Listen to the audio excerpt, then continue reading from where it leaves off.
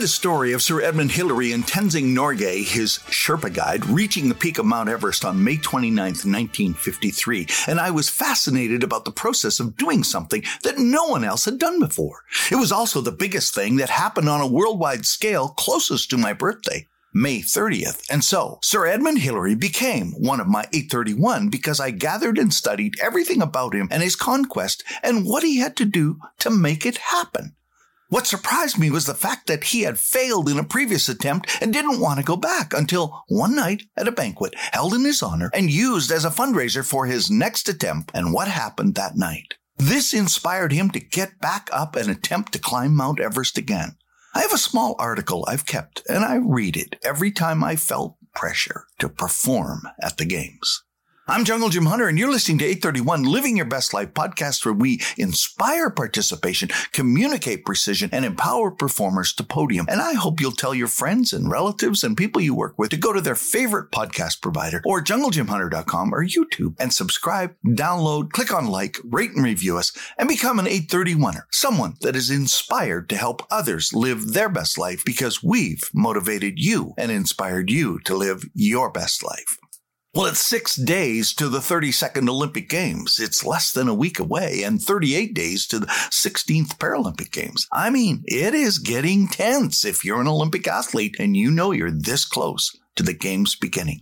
Sir Edmund Hillary was not an Olympian, but like Sir Roger Bannister and others, he did something that no one else had done, and this inspired my participation and communicated the precision of the work that has to be done to make something like that happen.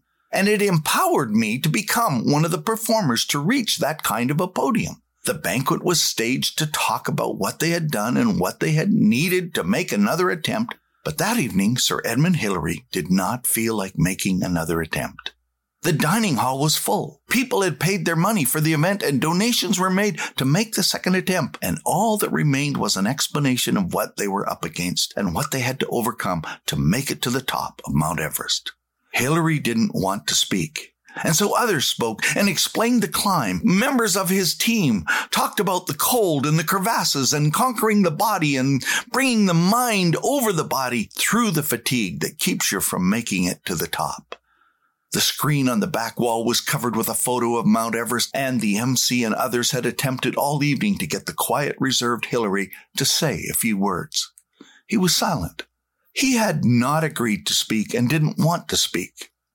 Hillary was grieving, for he had lost friends and fellow climbers in the attempt and was feeling the pain and the loss of losing them and what their families and friends must have been feeling. And somehow he didn't feel it was right to stand in front of an audience that was cheering and applauding another attempt when others were still getting over the loss of the loved ones. The evening was just about over when a moment of inspiration communicated precisely what he knew they must do and what he had to say to stay focused on the climb if they were going to be successful the next time. He told the MC he would speak, and then slowly and pensively, he took center stage and the microphone. The thoughts running through his head told him that Mount Everest could be conquered, and I will borrow from Sir Edmund Hillary today and use his quote as my quote. Sir Edmund strode to the center stage and pointed to the photograph of Mount Everest and said, "We will conquer you. We will beat you." Then he looked at the audience, and he said this as he kept pointing to the mountain. He wanted the audience to understand that what he was about to say was true for all of them and the mountains in life they faced. And what he was about to say was so applicable to their lives, it was his attempt to get them to summit the Mount Everest in their life the next time they were faced with it. I've kept that article, and I read it every time I knew what was ahead of me was new territory and had unknowns, blind corners, and changes that could be out of my control. It had stayed with me and continues to feed me today. The athletes headed to Tokyo have less than a week left before they will be tested to their limits, and like Sir Edmund Hillary, are facing the challenges and know the risks and how great they are, and they will have to stay focused on the right thing and not be distracted. If so, the physical climb may fill them with doubt. The coldness of being alone in a stadium that is empty may cause some to look over their shoulder at the wrong time. A crevasse of doubt may swallow them up at the point when they have to take the greatest risk. Sir Edmund Hillary paused, and then he said it. I will beat you, Mount Everest. We will beat you, Mount Everest, because you can't get any bigger, but I can. The ballroom erupted with cheers and applause, heard around the world, and the second attempt was underway. I repeated these words in my own way on the plane as we touched down in Sapporo, reading the article again as I had finished my workout on the plane, breaking the seat in the plane, not knowing if I would get another chance to read it in the next 2 weeks. The course can't get any swifter, but I can. The course can't get any higher, but I can.